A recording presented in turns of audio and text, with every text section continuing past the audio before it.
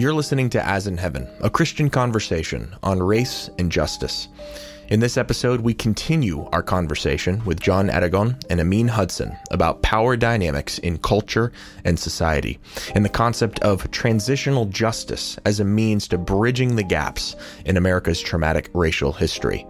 Jim Davis is your host. Mike Aitchison, once again, is your co-host. Mike Graham is the executive producer, and my name is Matt Kenyon. I'm the technical producer. And without further ado, please enjoy this episode of As in Heaven with Amin and John. Related to the subject of power dynamics in language is the concept of power in general and how it plays itself out culturally, sociologically, and in the church. So this is another all play. Whoever wants to answer this, can you unpack some of the various parts of Scripture where you see significant power differentials between people and how Scripture encourages us to navigate those differentials? Even in general, some of the power dynamics that you see in Scripture, you see the power dynamics between the weak and the strong, right? You see power dynamics between the rich and the poor. You see power dynamics between those who have power and those who don't have power. In Scripture, usually power it also comes with resources and money. You see, even in James chapter 2, you see when James is talking about the partiality that the church is showing, and he says, "Why are you guys showing partiality to the rich who are dragging you guys to court and oppressing you?" Right? Power dynamics there. You see it even between Jew and Gentile, which we see Paul trying to actually bring that reconciliation to about in the New Testament, especially what's happening within the New Covenant, what God's plan always was for His people, right? Being having a multicultural, multi-ethnic, multi-generational church. You see this between the Hellenists and the Hebrews in Acts chapter 6, right? One of the things that I think that we see in Scripture, in which God shows us, is that we should be concerned about justice that needs to be that happens in the context of dynamics of power within society, right? So in Isaiah 1:17, he says, learn to do good, seek justice, correct oppression, bring justice to the fatherless, plead the widow's cause, right? You see him in Proverbs 31. We see it says, speak for those who can't speak for themselves, for the rights of those who are destitute. Speak up and judge fairly. We see in Jeremiah 22, it says that the Yahweh says, do justice and righteousness and deliver from the hand of the oppressor and those who are being robbed, and do no wrong or violence to the resident alien, the fatherless, the widow. Don't shed innocent blood in this place. So it's all over Scripture in which God shows that He has a heart for the vulnerable, right? And usually what we have seen in Scripture is that the vulnerable are those who are outside of power, or those who are the weak within society. That's who God has a special place for. It's not about partiality, but God goes to those people. That's who God loves, right? And so God is particularly drawn to the weak. So much so that even in Romans, when Paul is talking about the weaker brother, Paul talks about the stronger brother favoring the weaker brother, right? So much so that even when he's talking about meat, even when he's talking about dietary restrictions, even when he's talking about that, who does Paul say we should favor? The weaker brother, even though on a technicality, you can technically do what you want to do with your liberty here, right? But who you should be actually concerned about is the weaker brother among you. Paul doesn't kind of tip his hat to the strong. He tips his hat to the weak because he's being like God, and that's how God always is. And I think that for the Christian, what you have to do is recognize who is the weak in society. How do we contextualize that? Who is the weak in society? That's going to look different. The weak sometimes the weak in America and in the history that we have in America is unique. It can look different than it looks in Africa, look different than it looks in other countries. But if we're talking about here, you have in America, stateside, we have to deal with who has been the weak and the vulnerable here. Right? Immigrants have been weak and vulnerable. The poor of all races have been weak and vulnerable. People of color have been weak and vulnerable. And there's ways in which it still happens. So God cares about that. And I think about even when we think about Acts 6, when you have the conflict between the Hellenists and the Hebrews, and when they're saying, hey, our widows are being overlooked in the distribution. Something has to be done about this, right? What do God's people do in that context? They don't say, well, your people are probably not working hard enough to get what you need in the distribution. Maybe you guys aren't loud enough. Maybe you guys aren't where you should be. Maybe you guys aren't in position to get what you need. There's not any excuses being put on them. They acted immediately and swiftly to ameliorate the problem, right?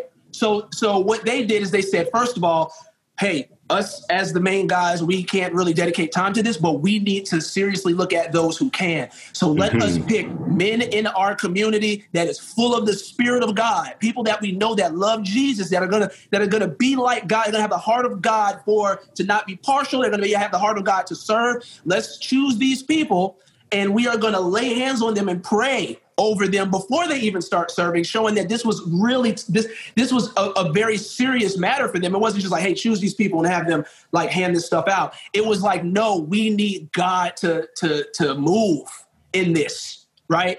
And so we are going to establish these people that are going to make sure that the Hellenists get what they need, and the people that they established were also Hellenists, right? So, and I think that what happens, though, what you see in Acts chapter 6, I don't think that what is going on in Acts chapter 6 is that you have the Hebrews intentionally trying to discriminate against the Hellenists. Maybe some of that is there. But what I think is happening is what usually happens a lot of time with predominant culture is that I think that the Hebrews did not even recognize that the Hellenists were being overlooked. That's usually, and that's why God talks so much about you being intentional about doing not only doing things for the poor, but noticing the vulnerable within society. Because if you are not part of the vulnerable, and if you are part of those who are predominant or have power, you will not see them. You will overlook them. And I think that that's what was happening in Acts chapter 6. It wasn't like, we don't like y'all, we're not going to serve y'all. I think it was like, we don't even notice that y'all are not getting served because our people are being served. All I see is me, our people, and I see that our people have what they need. I'm not even recognizing that there are other people here that are going without, right? So I think that one of the things that we have to do is we have to be intentional about recognizing who is being devalued and those who are the weak and vulnerable in society, which is why God talks about it with so much intentionality, because if we're not intentional about it, we won't care.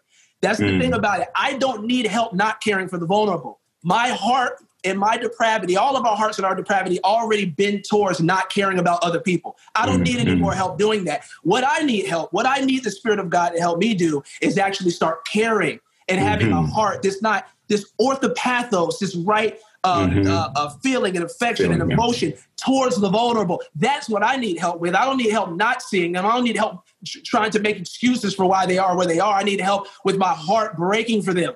And so I think, I think that Scripture speaks to this a lot, and I think that God's heart is bent towards the vulnerable. And if his heart is bent towards the vulnerable, then our heart should be bent towards the vulnerable. And if it's not, then we have a God problem. We don't just have a theological problem. We have a heart problem. If God is a God of the fatherless and a protector of widows, and we are not those people, when the quartet of the vulnerable is speaking up about how they are being how they are being suppressed and even oppressed in society, and we make excuses or we tell them that it's their fault, or we find anything that we can find to make us not have to care about their oppression, we have a God problem, bro. And we're not being nothing like our Savior. I share the same sentiments. I mean, you and I we've talked about these issues for years. I think about covered a lot of ground scripturally. So just to reinforce that, I think about the means by which our Savior came into this world, right? And the expectation that Jews and Greeks, but Jews had of how the Savior were to come into this world. And he flipped all of that on its head. And it's just incredible for me to think that Jesus came into this world as a brown man, born into a low-income family without access to modern-day healthcare, if we call it that. So that's the type of family that Jesus was born into. And it shouldn't surprise us that Scripture is riddled, of course, the Old Testament with the quartet of the vulnerable, and the New Testament of clear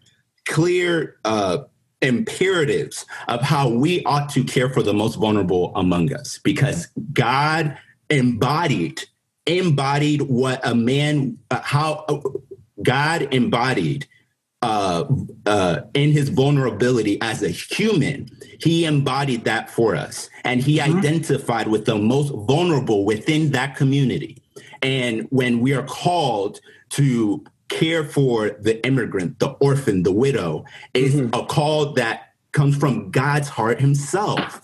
And those things for us, and as Matthew 25 talks about, will really reveal if we're truly his. So if we're grappling with whether or not we should care about these issues, again, to reinforce Amin's point, it's a God problem. And we're called to be a voice for the vulnerable. We're called to pray for those who lack access to resources, because there are structures and things that are put in place that not only they start at a disadvantage, but put them farther back than where many of us can even start.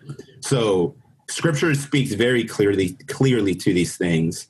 And yeah, I think it's encouraging. It's a truth, and it's encouraging to know that Jesus spoke to these very things very clearly. He embodied them for us, and they're in conversation, or as we're grappling with these issues, whether or not they become politicized or not.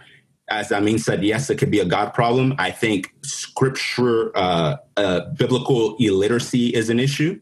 Right? Because if we're not able to know God's word and see how throughout redemptive history, he's always been on the side of the most vulnerable, the most and the oppressed among us, how should we view those who are in our midst? How should we view them? Would God be approving the way we're maltreating the most vulnerable in our community? And for you fellow Christian or believer that are watching or listening to this, what's your heart posture? Ask yourself this question.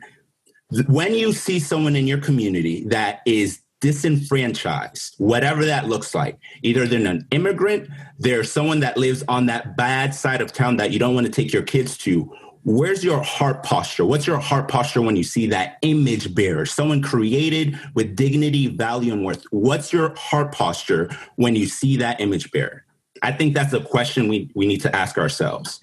And if we're wrestling, and if our hearts are in a place of despondency against image bearers that aren't at a disadvantage because of their own doing, but they're not at a disadvantage because of their own doing, but they're victims because of systematic oppressions that are in place against them. We need to be asking ourselves, what would God have me to do? Right.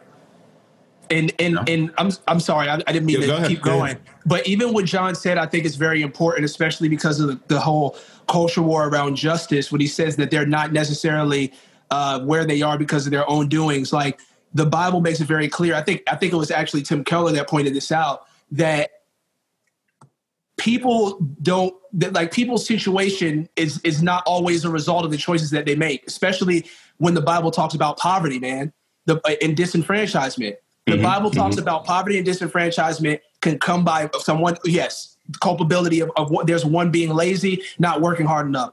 Bible talks about poverty and disenfranchisement coming from situations that people have no control over. It could be natural disasters. It could be famine. It could be COVID-19.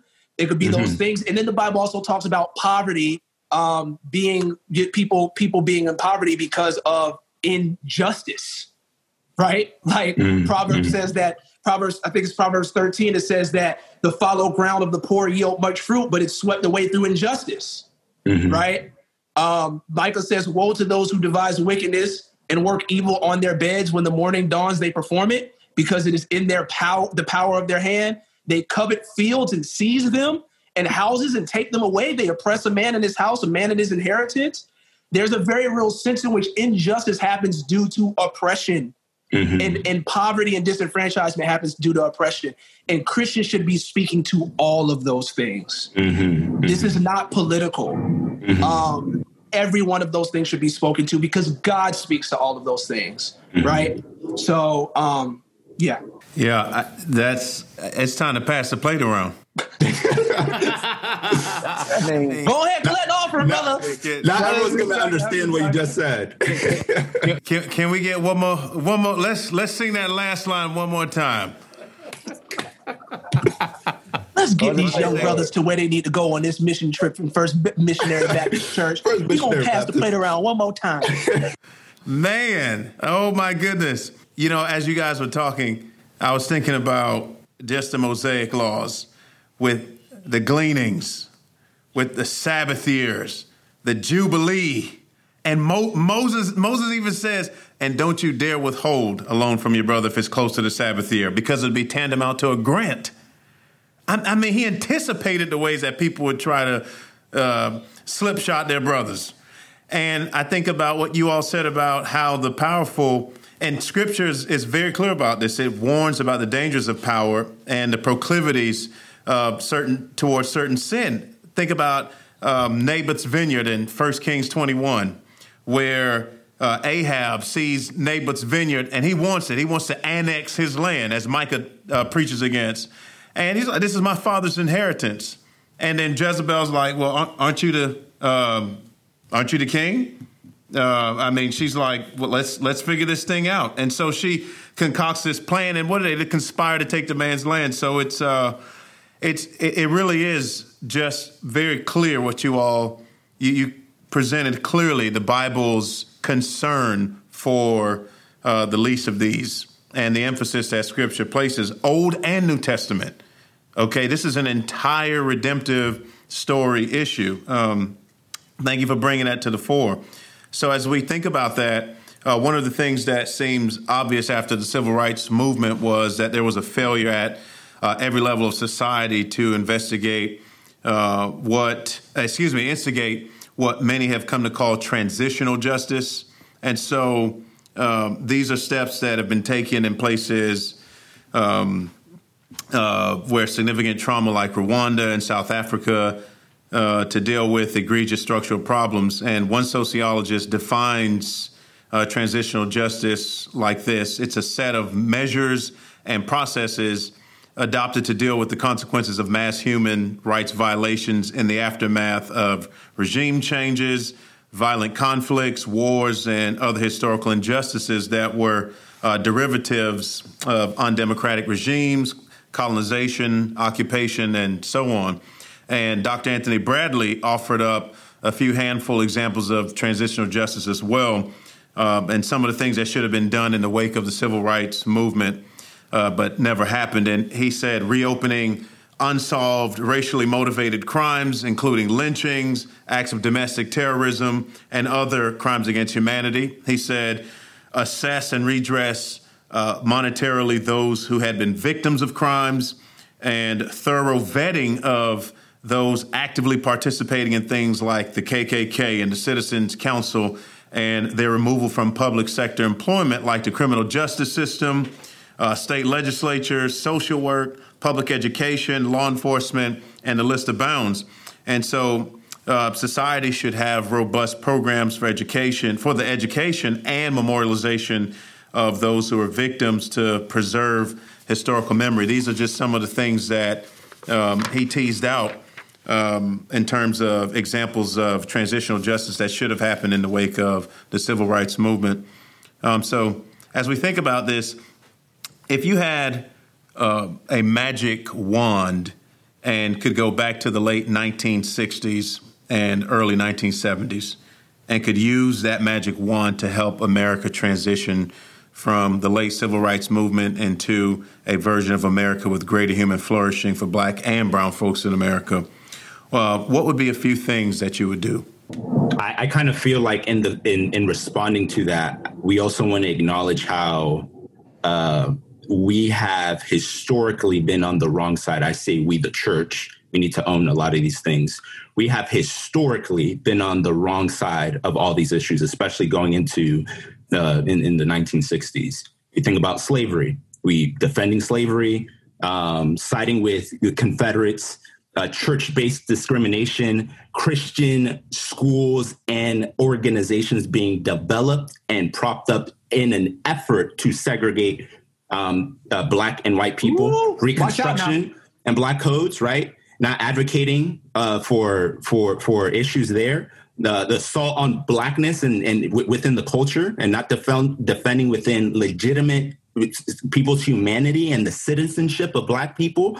obviously Jim Crow, right? And defending segregated churches, lynching, my goodness. Like the list goes on. And of course, the freedom movement. The church, I say this grieving, this grieves my heart, but the church has historically been on the wrong side of these issues. We've had individuals that God, and through their own volition, but God in other spaces has raised up to be voices during those times.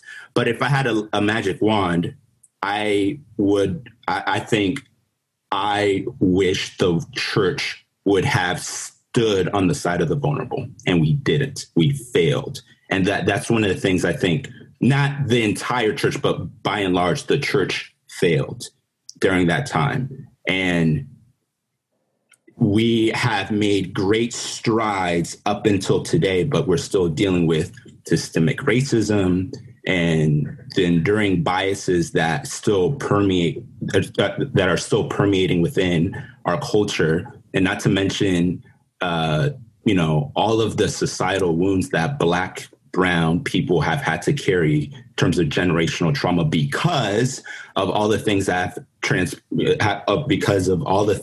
have happened over the last century. So I think the wand that I would wave would be one of a church standing up for the vulnerable. If the church would have stood up for the vulnerable, a lot of these things wouldn't have had to happen, but unfortunately they did. And that can sound accusatory towards us, but we need to own those things as God's people. We need to own them. We need to. And I think that requires, I don't know what public repentance would look like with that, but that requires some level of acknowledgement that the church has co-opted a lot of these things. Yeah.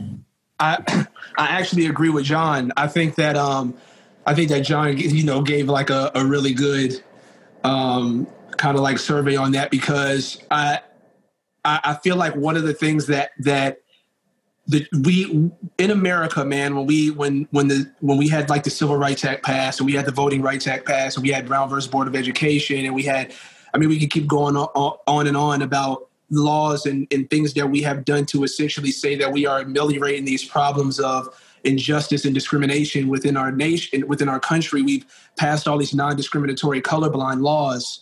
But I think that one of the things that we know as Christians is that laws do not change hearts, bro. Laws being passed does not change hearts. And one of the things that I think permeated America, especially during those times, is I'm going to say a bad word here, white supremacy. And what I mean by white supremacy is not people dressing up in KKK uniforms and all of that. I mean centering whiteness and white experience. And I think that that's one thing that the law did not fix.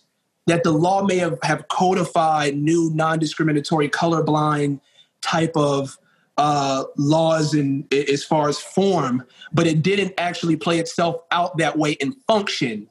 That's why when you had Brown versus Board of Education pass, and then later on, you saw especially in the late 60s, early 70s, you saw this kind of emergence, this erection of these privatized organizations, mostly Christians, that were seeking to get their white children out of these schools so that they didn't have to integrate with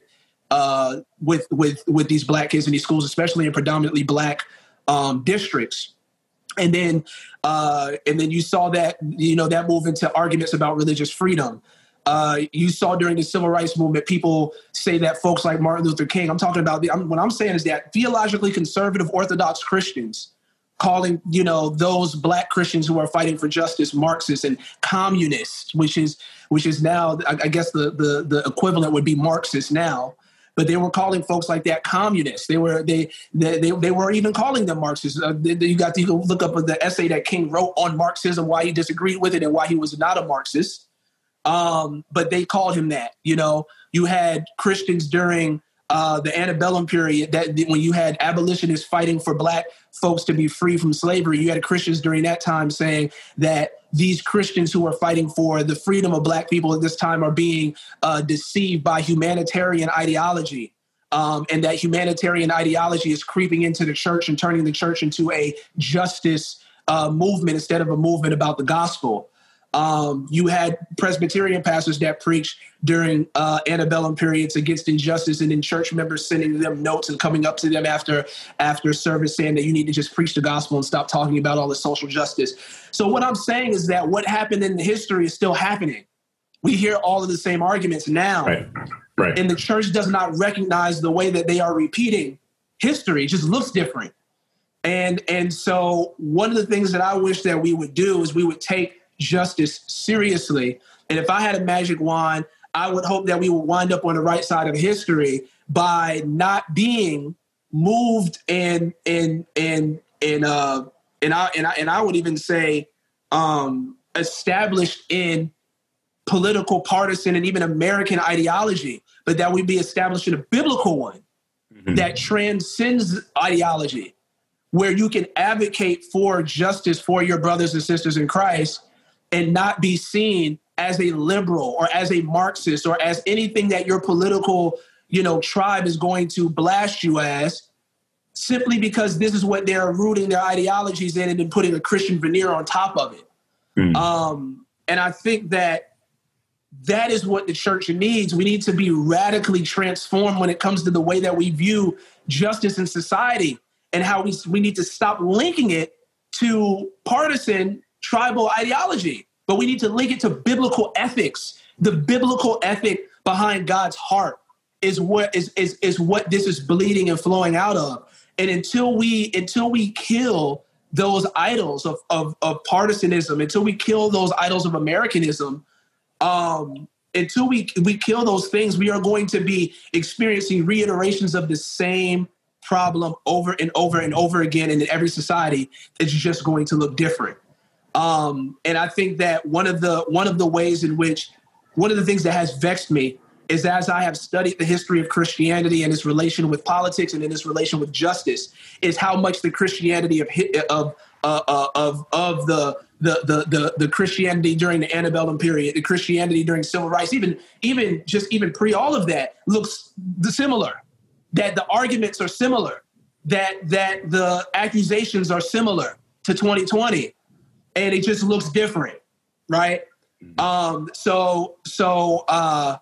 We don't see the value that the Black church has brought to Christianity in America when it comes to having a holistic understanding of the gospel that doesn't just save a man's soul, but also cares about a man's body and a man's plight. Jesus did not look at people that were in the situations that they were in and said, I know that you need help. I know that you need, I know Mr. Leper, that you are being ostracized from society and that this leprosy is ravaging your body, but I'm going to give you the gospel and then everything in the by and by will be well with you. That's not how Jesus actually went about preaching the gospel on earth. It wasn't a social gospel. Jesus was primarily concerned with the salvation of man's soul. He wanted men to be saved. He wanted men to have eternal life. But that's not the only thing that the gospel requires of us, man.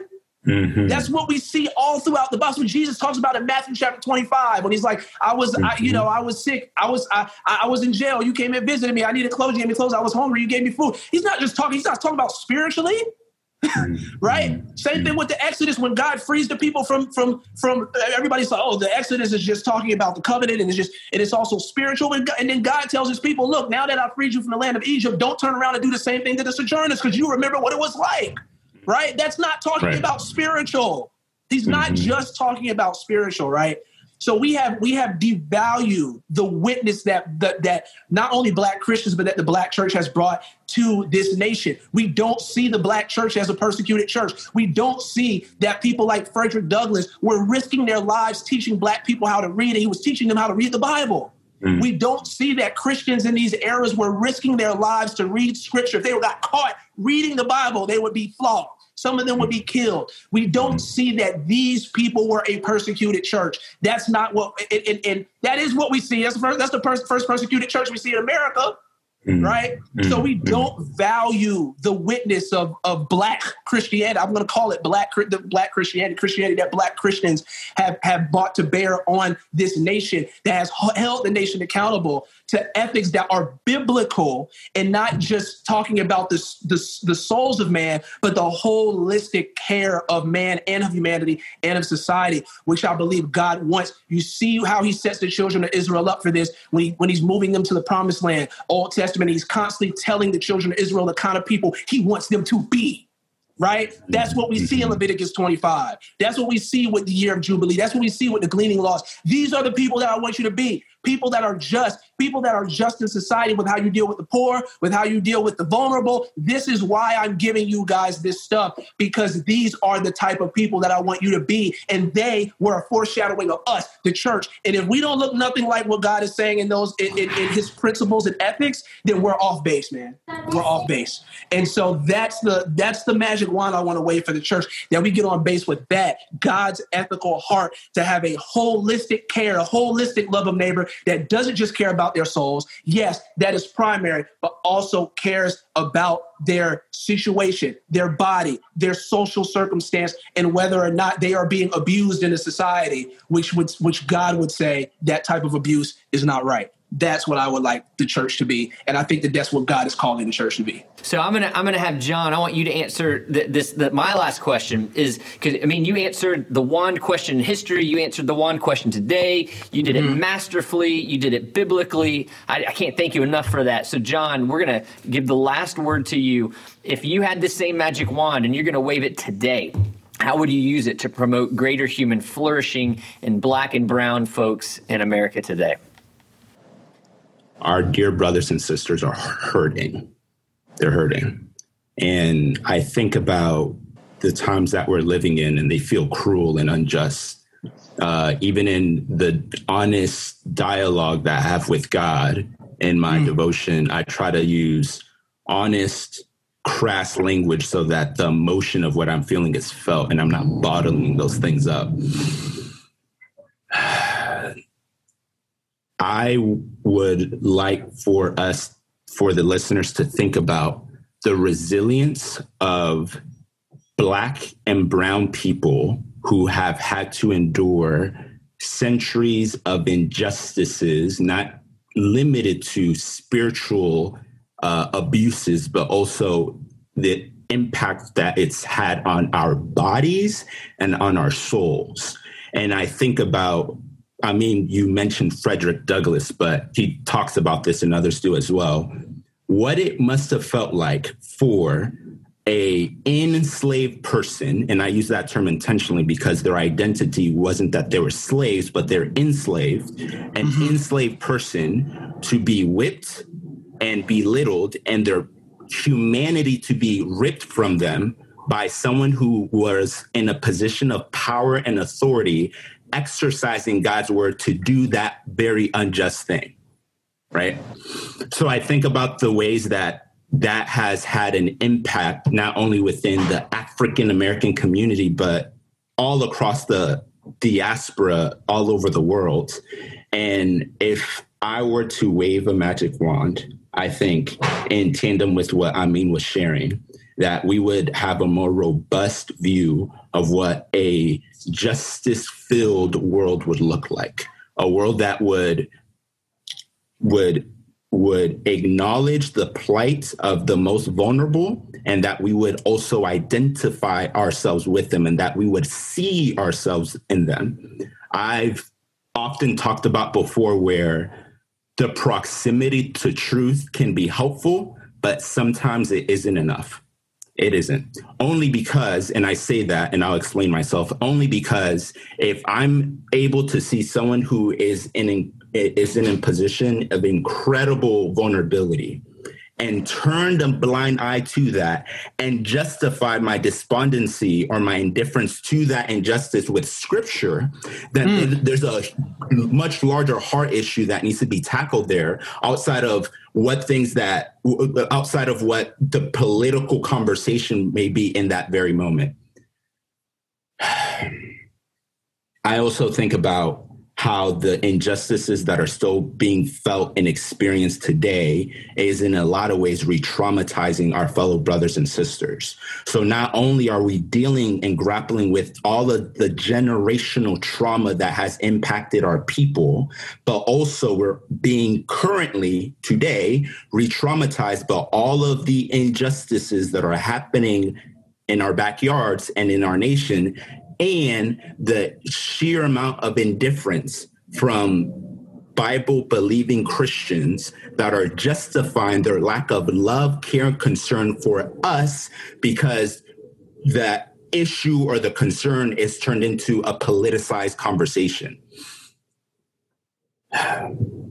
So I say all that to say, I just wanted to acknowledge the resilience of our people, the resilience of people of color to endure so much and to still have a faithful witness of who God has been, even in the midst of all that injustice. So in waving that magic wand, if it were today to, kind of use the term again, man, I think that we need to recover what it means to see image bearers flourishing. And if we believe that God has given dignity, value, and worth to every single image bearer, that also means that we need to care for those who are most vulnerable among us. Because I cannot say that I will go out of my way to flourish and to accrue wealth and to obtain all the things I would like within this, on this side of eternity, while also turning a blind eye to the most vulnerable. So I just have a strong conviction that around the reality. And again, I mean, you touched on this, that the gospel, along with the redemptive element that it has for our souls, it also has implications to our orthopraxy, how we live and what we do. And the gospel speaks to all of those things. And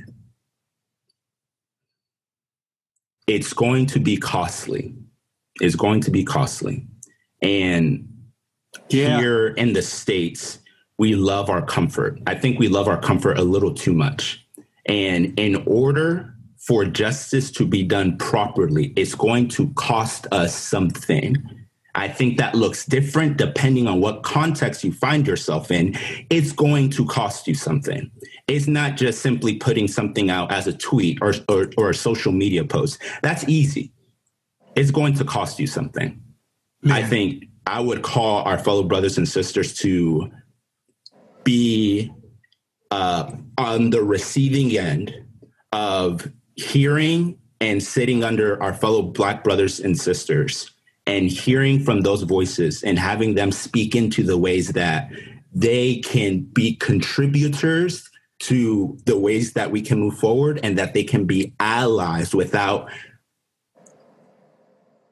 coming into the conversation and centering themselves, but amplifying the voices of people who have experienced these things and that can speak into them in a more substantive way because it's through experience. But yeah, I think God has a heart for human flourishing. And I think all of the injustices that we see grieves God's heart. And we need to ask ourselves, the church, what are we doing about that? Yeah. Yeah. Man, you have brought in so many different themes of this entire podcast. I mean, themes. Well, Trevin Wax talks about how much we, as the church, is beginning to move away from the table of power, a seat of power, into the margins of society. How much we can learn from the historic Black church. How much we can learn from our brothers and sisters of color, the themes of real Christian empathy. I hear you talking about real Christian empathy, really understanding real relationships. And I love how you say justice costs something. And I mean, that's at the foundation of this entire podcast is the cost that Jesus Christ paid for the redemption of our souls. I mean, that's the ultimate cost for the ultimate justice, for our ultimate injustice. And guys, I just can't tell y'all how much I appreciate what you're doing, how much I appreciate your time here today. And I want to remind our listeners, if you are in the Tampa area, Living Faith Bible Fellowship, we've got these guys. We've got Daryl Williamson. I feel like I just want to take a Sunday off and go visit myself. We have the Southside Rabbi podcast, Amin and KB. I commend that podcast to you. Maybe we can put a link up and point our listeners there. That part's not my doing, but we would love to do whatever we can to platform you. We're thankful for you. We're thankful for your faithful ministry, and certainly praying every blessing on your ministry, your church, your families. Thanks, guys. Thank Amen. you, brother. Grace Thank to you you. guys, man. Thank Grace you for to you. having us, and we appreciate you guys, man. Grace to all of you. Likewise, yeah. This was life-giving. Yeah. Amen. Thank you, brothers. Amen.